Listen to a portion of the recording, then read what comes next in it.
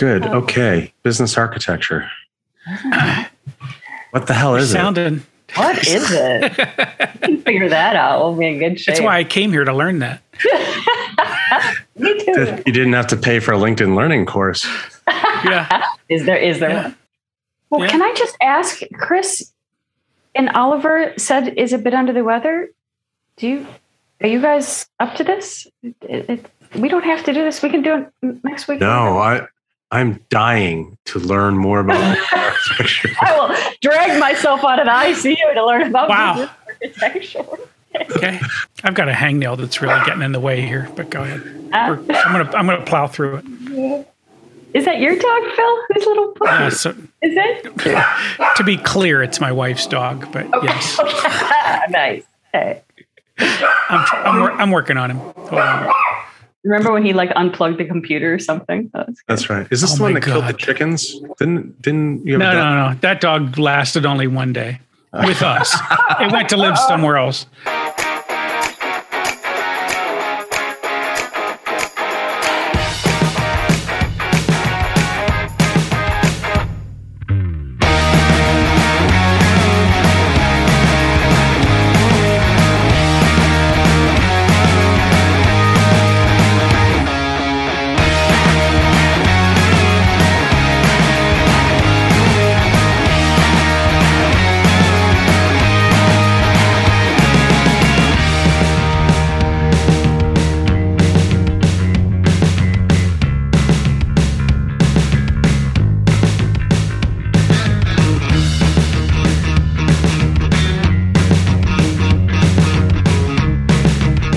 Hi, welcome to another episode of Consultants Saying Things. I am Chris Lockhart. I'm joined today by Phil Yanoff, Oliver Cronk, and Wendy Keene, and we are talking about business architecture. I think, as an enterprise architect, gone through lots of identity crises with enterprise architecture over the years. What is it? What does it mean? What does it do? Who cares? Right? All of those great questions. Business architecture, I think, has matured a little bit more over time. But I think there's some really good questions around, where it can play, and when it comes to being a consultant and playing in that space, some of the things that you may be wanting to think about or not think about. So, Wendy, I'm actually going to toss to you, right? Because I know, this is your space. You own, if there's a space that any of us owns, you own this space, right? It's like, BA or your middle initials sort of thing, right? So I want to get your take, I'll ask the first question. You don't have to answer it right away, but I'll ask the first question. What the hell is business architecture, right? So, Wendy, give us a little bit on this topic, and then we'll go from there. Yeah, we got to start there, right? This is the $1 million question. So, let me give you the what it is, which is not as interesting as the why it is. So, but what it is business architecture is a set of views for an organization. So let's break that down a little bit. If we were to think about a set of blueprints for a home, which might be easier, there's different layers, right? There might be a facade, there might be electrical, there might be plumbing. Organizations have blueprints as well, but they're different layers. They're things like the capabilities, the reusable building blocks that describe what we do, their value streams, their information, products we sell, and a bunch of other things. So if we think about business architecture as sort of this cohesive blueprint, again, set of views for an organization, that's what it is. So to unpack that tiny bit more, there's an organization called the Business Architecture Guild, which has formalized those views. And basically there's 10 different views. Don't need to go into detail, but it's important to say that we're no longer out there making up what it is and what it isn't. It's 10 specific things. And what makes the business architecture unique is that it's a view of an entire organization. So we have lots and lots of fragmented views of what we do. This is the one place where we see the forest for the trees, entirely what we do as an organization from end to end at a very high level. And that allows us to do some pretty cool things. Well, but wait a second. Isn't that enterprise architecture? Oliver, what's the difference?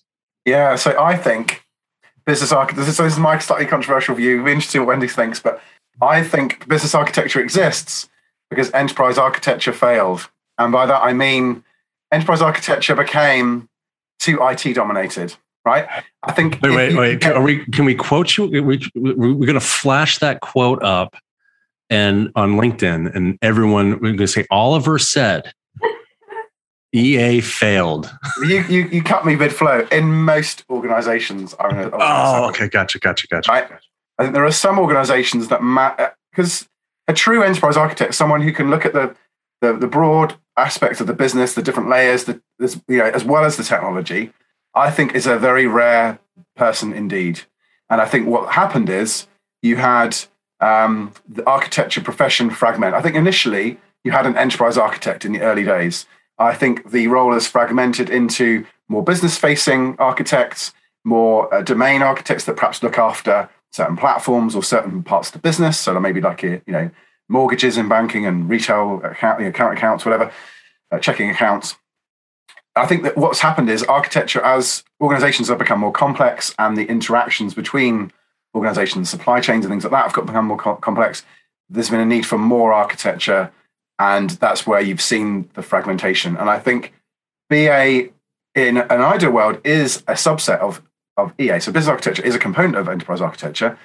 But the challenge is you can't find many enterprise architects who can do everything. So what you have is, I think, some generalist enterprise architects. And then I think you have specialist business architects when you really want to get to the nitty gritty of what's the business model all about? What capabilities do we really have at a high level? We don't really care about the technical nitty-gritty at this point in time. We just care about how this organization operates, functions, and how it could be optimized. And then I think once you've established that, you can then get into, all right, what does the technology architecture look like? And I think these days it requires a good group of architects to really get the full enterprise architecture picture. Wendy, what's your view on that? I could not agree more with every single thing you just said. That's good, because I was worried that you might have a different view. So that's good. Not at all. I think you're spot on, including all of the history. So I see business architecture, absolutely. It's under the enterprise architecture umbrella, biz, app, data, tech, or however folks may define that. But what I think you're also getting at is what I see in I'm going to say the evolution and expansion of business architecture for all of the reasons that you just laid out. And so today's contemporary practice of business architecture, I'll say, has become a bit of a Venn diagram. And this is really important because I've found, sometimes people, we just see things so differently. It's because we're playing on different sides of the same thing. So on one side of the Venn diagram is business architecture as what I'll say the tip of the spear for enterprise architecture and all those scenarios and kind of, that cohesive part of the picture. The other part where it has been expanding is arguably a missing part of strategic management on the other side. And that's where we're seeing it get more traction. We're seeing it play a role upstream, and where it's really gained more and more traction over the years in organizations, in industry professional organizations, and increasingly in academics is as underpinning effective strategy execution, both because of its unique role to translate ideas into action hand in hand with the IT architecture, and secondly, to serve as the scaffolding underpinning all the teams from strategy to customer experience to planning to product to blah, blah, blah, the whole thing. Can I ask a follow-up question to that bit to where you guys were? Because, to me, you're explaining this and helping me understand this bit. What are typically the presenting problems that an organization has, or the change they would like to affect that says, you know what, I'm going to bring in business architects to help us think through this problem on a consulting basis? What are they trying to get done typically? I'll share. Then anybody feel free to jump in. It is pains with strategy execution, which I would argue have been for a very long time that rock in your shoe that you didn't realize was there, and you're just walking and you got used to it and you didn't know it was there anymore, right? The fact that we might build duplicate solutions, the fact that we're creating fragmented customer experiences, inconsistent experiences, the fact that we can't get change or strategies or ideas or transformations into action quickly enough.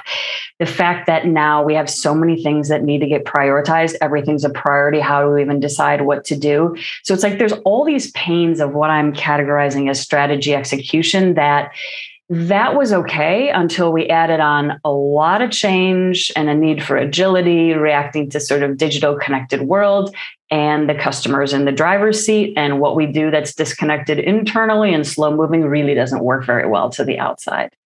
So I was at a FinTech summit this week, and actually I was struck by a CEO of a small, challenger bank, a new bank in the UK.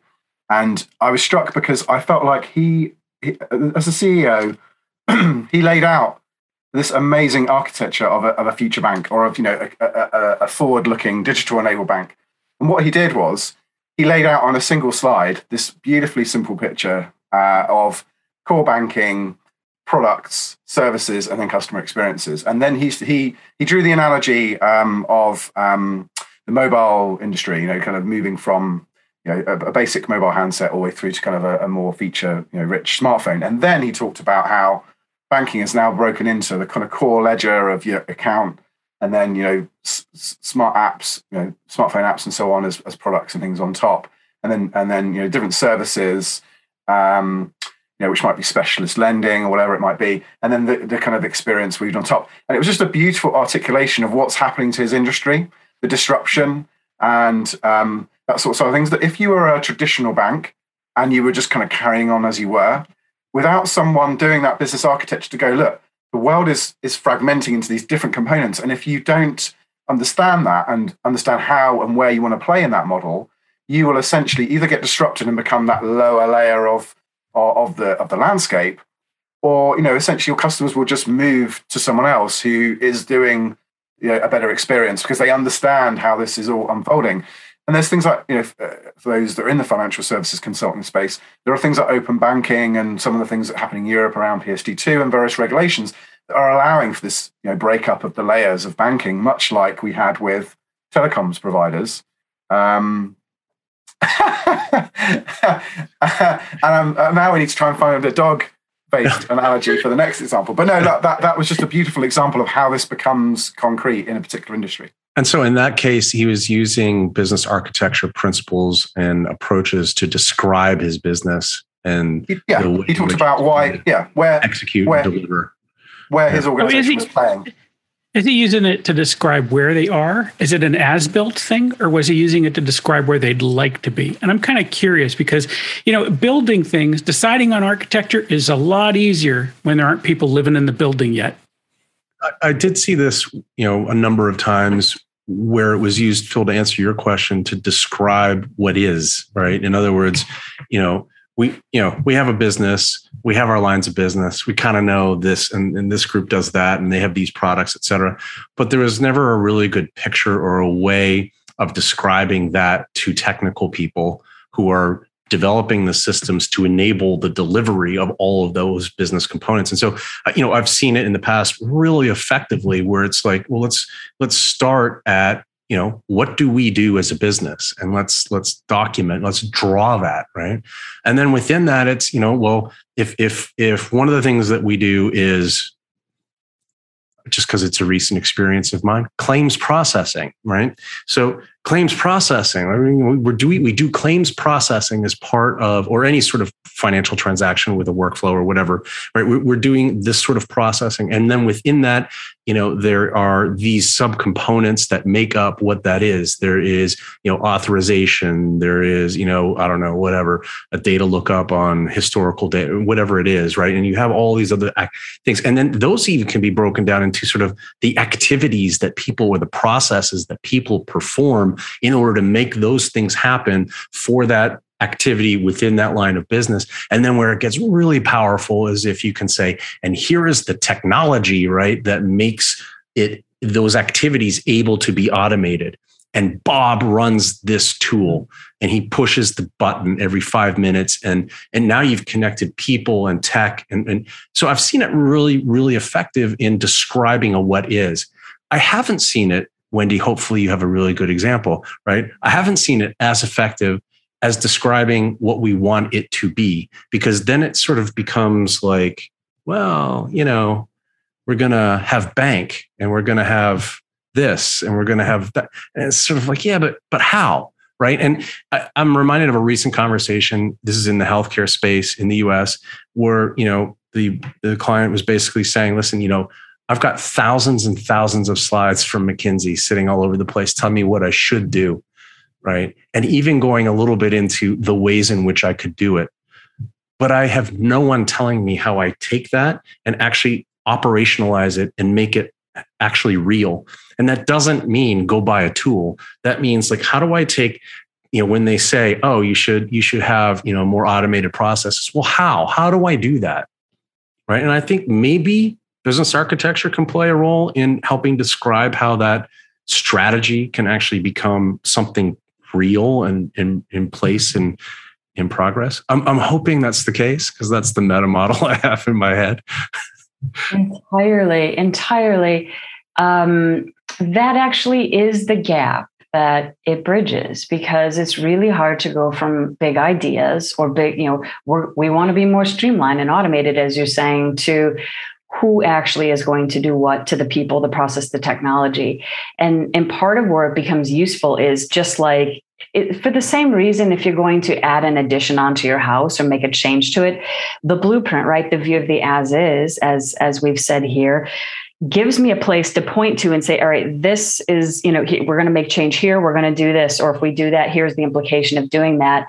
And the people process technology are all the details. They're all the trees. So we can use things like this capability lens, which is a higher level view of sort of these business components of what we do, claims processing, as you said, that helps us understand where we need to make the change and help us orchestrate it and help us say, someone over there and over there is doing something to the same capability. So there is, and I do have to say this does continue to amaze me that for the massive change that organizations make, that view of the future and what we're trying to achieve that we share is often so unbelievably missing. Yet we expect people to somehow get to the vision that's in our minds in a coordinated way and actually make it real. So, Chris, to answer your question, I am so excited to say that I've seen organizations absolutely make this sing, where they have target states with here is what the business architecture is going to look like, and the enablement, of course, hand in hand with the app data tech behind it. That's exactly what it's meant to do. In fact, that's what it's useful for, is actually bridging that gap. Right? Do you know what this? sorry, jump in, but with my cough as well. There's three words I think summarize the most powerful manifestation of what you just talked about, which is target operating model. So for me, something so simple as an infographic, a kind of simple graphic, just showing where the organization needs to go from a kind of really high level sort of process or interplay between different business units. I don't know when there probably is a standard now, because I've seen various different sort of types of them, but effective leaders I've kind of worked for have just been really, really good at just throwing up a very simple picture of the target operating model, which helps people understand where the organization or where the different processes or the bits of technology need to shift towards. Because that, for me, is that kind of key anchor, I suppose, for everyone to kind of understand how all this is going to come together in the future. You realize, of course, and like a little bit back to what Phil was talking about, right? These are, this is going to sound bad. I don't really mean it this way. These are sort of esoteric concepts, how the business operates, right? I mean, when you talk to a lot of folks on the ground, it's like, no, we use SAP to do this, this, and this, and Informatica to do manage file transfer, right? And in their mind, that's how the business works. Do you know what I mean? Right? So how do we get people who think like that, and people who think up here with incense and magic wands and all that stuff, right, sort of stuff, right? How do we get those people talking? Because it sounds to me like they are living in different worlds. Am I wrong? But I remember talking to the Oracle consulting guys, and they're saying, hey, listen, our software does this. This is the way you run your business. I mean, including like the costing models and stuff like that, right? This is the way you send an invoice, the way we tell you to send an invoice. I'm like, my God, this is a complicated business, and it's been across, it's multiple countries and all of this stuff. And no, that's not what happens. But I really remember them walking in going, this is the way you do it. I think what you're talking about, though, is far lower level. And I think you're right. I think it's horses for courses, right? This is... Wait. What did you just say? Horses for courses. Horses for courses? Okay. So should I slightly unpack that? My understanding of that term, my understanding of the term is you have horses that do show jumping. Blurry. Yes. I think. And then you have race horses for the Grand National, which is a, so I think that's what it means. And maybe you have a Shire horse for pulling your heavy equipment. That's why they use draft horses to pull beer. I mean, it's built into their name. Sorry, my actual point was going to be that I think this is more at a leadership level or like a business unit manager, executive level, to understand how their team fits in. It's not the kind of detailed process for sending an invoice. That is, of course, somewhere in the layers, but we're talking at a higher level of which, as Wendy says, often people skip over. They go, well, we operate, to Phil's point, we kind of, we sell stuff, we build people for it, and we make money. But actually, oftentimes, you actually, if you break it down and go, but hang on, how does all this hang together? No one can actually really draw you a picture if it's complicated. They'll better draw you a picture of their bit of the world. But actually, how does this all hang together? And goodness, actually, to your point earlier, Chris, we've got 5 teams doing essentially the same thing, but in a slightly different way. So why don't we actually kind of get them to talk to each other and give them a common sort of set of capability and actually get some of those people to do something else in the organization that we currently need them to do. So I think it's different levels. There's process models, and that's something else. And that's business architecture, don't get me wrong, but it's at a far more detailed level. But I think your operating model is that kind of high level view of, right, guys, how's all of our units going to interface to each other? How are we going to interface with customers and suppliers and all that sort of piece? And then each of those will take that and go, right, how do I translate that into invoice to cash or whatever? That's the process I will then go and derive from that picture. Couldn't agree more. Horses for courses. And I would add to that it is, organizations are actually, I believe, missing a core capability, which is getting strategy into execution, aligning it and measuring it. With all the things we think are important, like we don't think about that cohesively. We don't have accountability.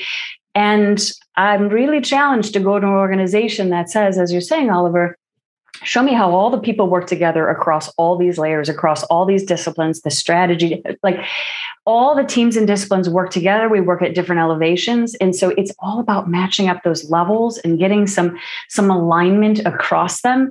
The only other, and I agree very much so, this is a leadership thing. But I have to say, I have another curiosity, and not to be philosophical, but we're so tremendously siloed in our thinking that that's part of the reason why these concepts are so abstract. Like, why would I think about what the whole organization does? I just think about this, and here's how I'm, paid and what my budget is, and I don't want to make decisions with other people. So I think some of it's been maybe just our societies and even how we're educated, but that is an education thing. So in order to do business architecture, in order to have an effective business architecture that tells you something about decisions you're making, about what you're trying to do going forward, because presumably, right, it's not a backward-looking exercise. What did we do 10 years ago? No, this is about like making decisions about what to go do in the future. In order to do that,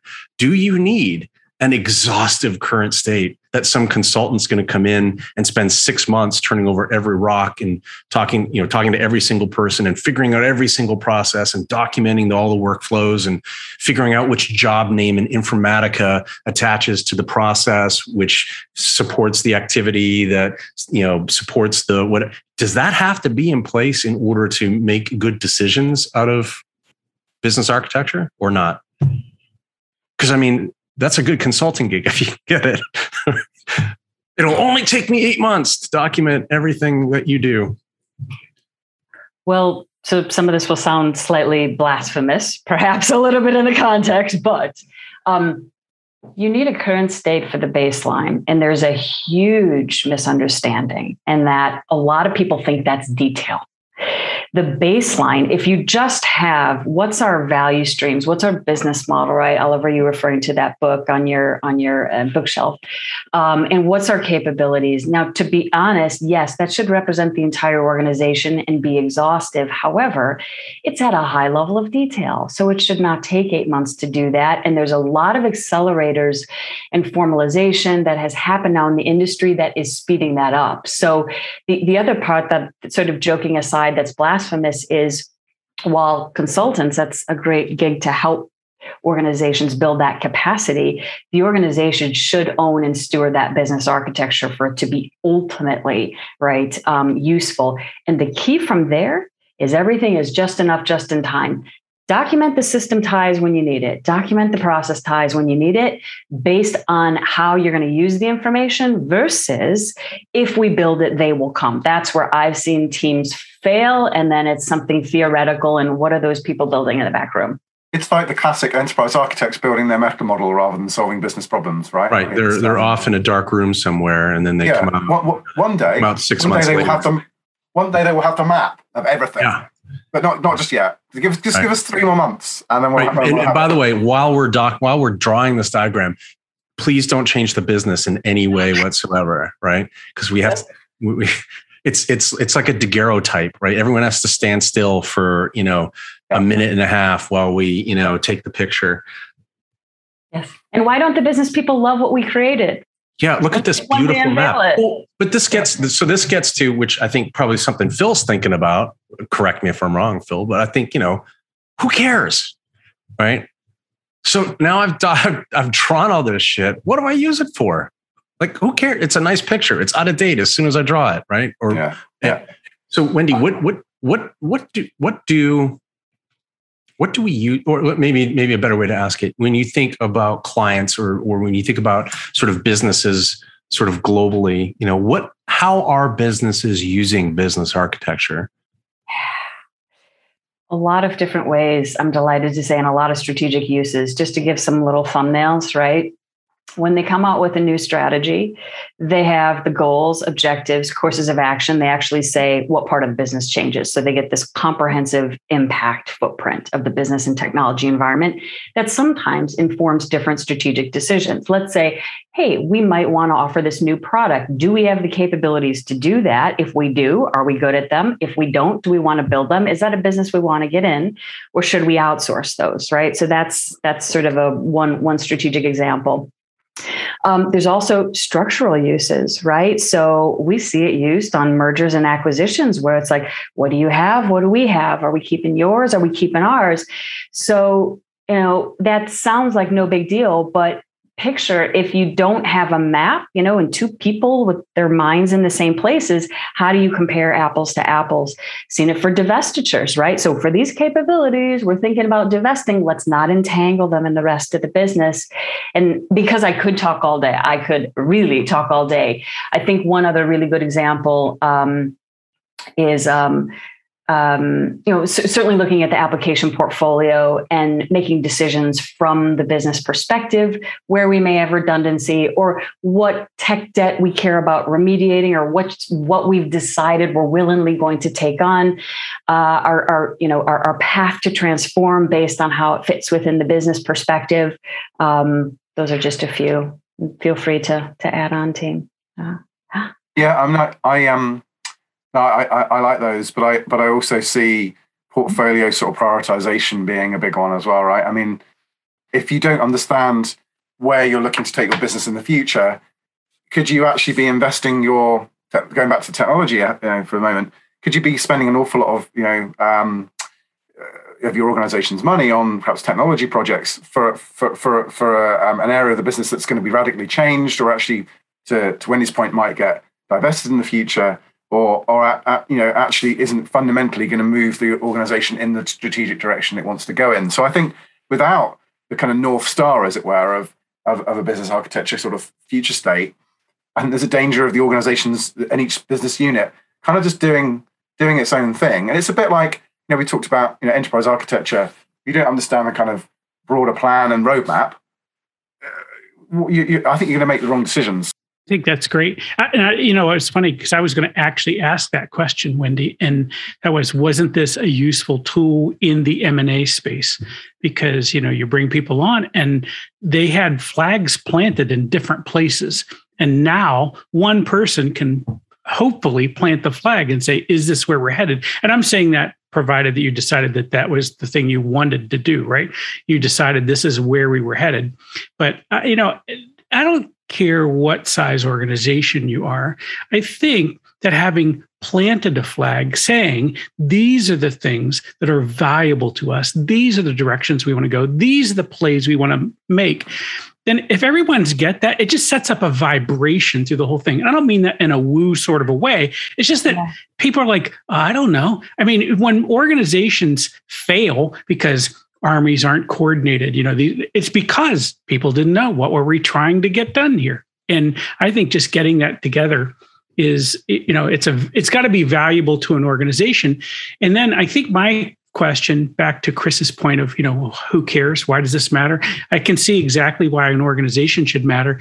And so my next thing is, it seems to me there's got to be some opportunity if you might be inside of an organization at some other level where you could plant the seed that maybe business architecture is one of the paths you ought to be thinking about when you're working on your enterprise architecture, where you're working on some other consulting gig, to say, well, if you just looked at somebody in the eye, some senior level person in the eye and said, tell me how this fits into your larger plan. They don't have an answer to that question. You can probe, but it might be that this is an opportunity for you and for them. I get it. I'm old, right? But, one of my mentors, David Baker, one of the things he taught me early on, it's really down that line, Oliver, which is, there's your mission, your vision, your goals, your objectives, right? In other words, there's sort of a hierarchy of things. And if you start at the bottom, sometimes that works. It's usually better if you start at the top and say, what the hell are we trying to do here? Right. And then, how are we going to do that? And what do we need to do in order to achieve this, this goal, et cetera, et cetera. And layering that on top as a starting point. And again, I mean, it's almost impossible to do unless you have a greenfield, right? I mean, or you have an opportunity for greenfield, but you layer that on top and then you say, well, what are we doing to hit this objective? What are we doing to and being able then at some point, and it's magical when you see it and it happens. I mean, it's some of the most satisfying work I've ever done, where you can say, I can tell you this SAP module right here furthers the company's mission because I can trace what it does to the things that it enables, to the activities that it supports. And those activities are directly related to moving the needle on this objective, which ties all the way up to being the best shoelace company in Idaho or whatever, right? And when you can do that, man, and that is a powerful thing because it's like, oh, okay. So if I'm going to invest money, right, in my technology, maybe I want to invest it in a space that has that direct tie to what I'm trying to do, or maybe I'm remediating some other technology issues, but I want to put my dollars where it matters. And if you don't have that Rand McNally view of the world, I don't know how you make those decisions. In fact, I would argue you probably, unless you just happen to be really lucky or really intuitive, you're probably making the wrong investment call. But at the very least, you've got people doing the activities that aren't measurably moving you toward the thing that you were supposed to be moving toward. I don't know. Maybe I'm just old school. Maybe now it's all agile. Maybe we don't need rules, right? Don't document anything. Just go do it. Whatever it is, do something. Just do agile stuff and do it quickly. And be agile. Yeah. Install the thing that makes us agile. Yeah. Okay. Well, all right. So Wendy, what what makes companies successful with business architecture? Is it having the right people? Is it having the right structure? Is it having a champion? Is it having a really good consulting firm that can do advisory and connect it with execution? Perhaps. Yeah, right on. We've actually sort of answered that in part of this, so I'm really glad you asked. It's all about the approach to it. We started on some of the approaches that maybe haven't worked as well right at the beginning of this conversation. The organizations that are succeeding with business architecture, where the discipline sort of really permeates and becomes integrated into the organization, they are following a certain pattern, right? I would love to say top sponsorship as high as you can get as soon as you can get it, right? No joke, that will really help. But whether you have that sponsorship or not, it's still being all about the business problem and the business value and saying, how is this organization going to use business architecture and being able to articulate that? Because without that, it's just blah, blah, blah, and some abstract thing, right, that a lot of people do. So it's like, here's how we're going to use it, regardless of all the possibilities. Build the baseline, and then deliver value, build advocates. It's literally that. It is, deliver value with the architecture as you find new usages, build on to the repository, keep maintaining it, deliver again, win, tell your stories. That is actually successful enough that even if you start business architecture in one part of an organization, you can literally be driving business transformation, like by one step at a time, building with that method. So value. And the other thing that's really big is building partnerships, right? Acting as an internal service provider. And yes, having an expert consultant would help too. Yeah. Is anyone doing this really well that you'd love to call out and just like highlight? You know what? I'll just say this, because they're all public names. If you go to the Business Architecture Guild website and you look at some of the organizations that have, spoken at previous summits, you'll see some really big names out there. And what is that website? businessarchitectureguild.org. That's the not-for-profit organization. Guild.org. I was sitting here thinking, this is an interesting conversation, and I love this whole idea.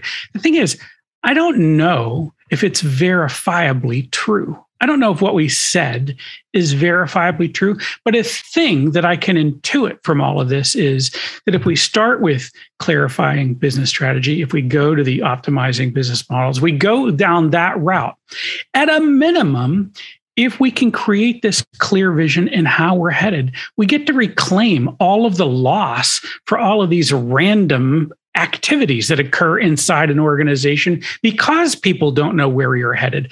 And just reclaiming that, which might be otherwise a deadweight loss, has to be an incredible focusing activity. That's what I think. It probably makes the difference between a company that is able to respond to things rapidly because they're focused on the right things and they know what they're doing, versus a company that is trying to react to something but can't because it doesn't really know what it's doing today and doesn't know what it needs to change in order to meet the challenge. Yeah, because they don't have an understanding how the pieces fit together. I think the other thing is I see too, and I've worked in too many organizations that suffer from the shiny light syndrome, right? This month we're working on launching this product and everyone needs to work on that. And everyone's like, hang on, you've forgotten the landscape of the fact we already have 3 other in-flight products we haven't quite delivered yet. And we've also got 2 that have got major incidents on that we're trying to resolve. So I think it's this kind of, it keeps people honest, right? It helps people understand what's going on more broadly. And much like good enterprise architecture does, it helps people understand what's east, west, north, south. It's just kind of that guiding star thing. So how do you answer the challenge when it's like, yeah, this sounds amazing, but I got to deliver the widget and I need all my freaking people delivering the widget. I don't have time for all this nice stuff that might help at some point in the future. I got to make the thing and I got to make it faster. And I need to take, this project manager over here and I got to put them on the line. They got to make the thing because I need hands. I need to make the thing. How do we answer that challenge? It's back to the levels I think we were talking about and getting to the right people, because certain people if that is their focus, this is not that appealing. But to the executive that really wants to make sure that we're doing the right things at the right time and thinking about the enterprise and investing, and we have the ability to quickly change and react in the future, this is a lot more meaningful. So it's really about getting the right person that cares. Yeah. Let's say hypothetically that it's the executive team that's like, no, we got to make our numbers. And that means shipping product. And that means all this other crap. We're not dealing with all that. We're just going to brute force this thing and get through the quarter. I think some days you got to put your hand to the oar, don't you? I mean, some days you just have to put your hand to the oar and you go forward. But the thing is, what we said was, if we can get this right, the point we get it right, we have a little bit of extra energy that we can then say, all right, let's get us on course while we're at it. Let's figure out, what can I do from where I'm standing, where my hands are on the oar today, to get us headed in the right direction. And that's, Wendy hit it beautifully. I can't really add anything more to it. It's the level. Where am I? What can I do where I'm standing today to help solve this problem? And, say, I'm thinking about it. Who else is thinking about this? What can we do to get together and work this out? So what does a cat on the ground do if you're a consultant, let's say, and you're in one of these companies doing whatever, and you identify this need? That's one category. And I think the other is sort of what you were referring to, Phil. You're in a cubicle in one of these companies, right? Or what, I don't even know what we call it now. You're in a Zoom box at one of these companies. In those scenarios, are there things that you can do? Are there opportunities that you should be looking at, taking advantage of? We know how to handle this poorly, right? The house is on fire. It's all going to burn down. Screaming fire, that's the problem. That is a problem, right? That is a way to not do it. Catastrophe. Yeah, it's exactly a CBT model or a CBT term, catastrophizing, right? Catastrophizing this doesn't work because everyone looks at you and goes, that's alarmist. And even if he's right, I don't want to listen to a knucklehead that talks like that. Yes. So how do you do it? I think you have to be in the spot where you're talking to the right people. And I always love talking to the people who are closest to the customer, because they're the ones that will care the most about this kind of stuff typically, and say, I'm looking for approach this like a sane human being. I'm looking for ways to take friction out of this. I'm looking for ways to do this better and on target, perhaps. Who should be part of that conversation? I'm wondering, do you think, I always like the idea of asking good questions. That's my idea. Ask good questions and let them come to the conclusion that it's time to do something else. I'm sorry, that was me. Socratic Phil, go ahead. I don't know. Wendy, it's an Elenchus. You're the expert here. What about those cats? Yeah. Well, or dogs. Cats or dogs. Or dogs. We had a dog on the show just earlier today. Yeah, exactly. Sure. Exactly. There's always in the back of my mind, lead with value, deliver value, build as you go, right? And if you see this as a valuable discipline for an organization to have for all the variety of reasons that we've laid out here, whether you're a consultant or whether you're someone internally, it's about getting traction, finding that usage, build, just enough, just in time, and start using it. I will say also for consultants or even folks in a tool space, you can embed, and I have certainly seen people do, you can embed business architecture in the products or services that you offer and how you present things as well, right? So that's another way to do it. But I also think there's opportunity for consultants to help people in organizations start and grow their practices and do a really good job at it. Yeah. Oliver, what are you thinking here? My sort of thoughts are, this is about how you work smarter rather than harder as an organization. Going back to the kind of point about, we just got to get all hands to the pump and build more widgets. But hang on, what if actually what you should be doing is creating, a supply chain outsourcing kind of arrangement where your peaks in capacity, your peaks in demand are met by having a burstable supply network, whatever it might be, right? That actually might be more cost effective than just getting everyone to down tools and go and produce widgets, right? So, but also a couple of other things that kind of occur to me. One is, if you are a widget producing company and that's all you will ever be and all you ever want to be, maybe you don't need this unless you've got aspirations of fundamentally changing your business model or something like that. The other thing that occurs to me is initially, not everyone needs to know about the business architecture. The right people do. And I think over time, perhaps most people should, because it's a guiding light for the organization. But I don't feel like everyone who is building the widgets should need to know. It's about the people that need to understand how their business unit or their process interoperates with other bits of the organization and how it all hangs together. So those are the things that kind of off the back of this chat we've had, which has been great. One of our best conversations, I think. So I've really enjoyed it. I look at it through the lens of like the consulting industry, right? And places I've been where you do business architecture things, but you don't call it business architecture because that scares people, right? It's like, what do you mean? You're here to do a portfolio analysis. What are you doing with business architecture, right?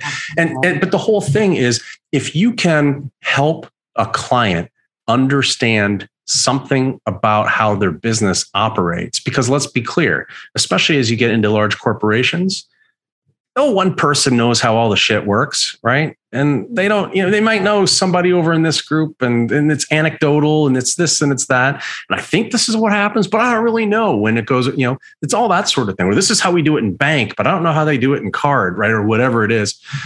I think, there's value, and it doesn't have to be a deliverable in the statement of work, right? In order for you to provide some value, which is to say, hey, you know what I've discovered?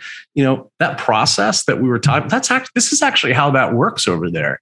And listen, if you're a scrappy enough management consultant, you'll figure that crap out, right? You can go talk to the right person. And well, in the old days, you would walk around and talk to the right person, but I don't know how you do it now. But, hopefully we'll get back there where you can walk around and say, hey, can you explain this bit to me? And then you document that, you draw it, you connect all the dots, and you put that thing in the appendix, and it's like, hey, oh, by the way, I just wanted to flip to this real quick. I don't know if you know this, but that thing that you think they're doing over there, they're not doing it over there. So, and that I think can provide a lot of value, or at least that's what I've seen before. But anyway, Noah, this is interesting, right? Because, business architecture sometimes gets the rap that enterprise architecture gets, which is like, oh, you're thinking too much. Stop with the models and stop all the thinking, right? But no, thank you. I appreciate this, Wendy. Thank you for bringing this up. This is a great idea. Phil, Oliver, Wendy, I'm Chris. Thank you, everybody, and we will see you next time.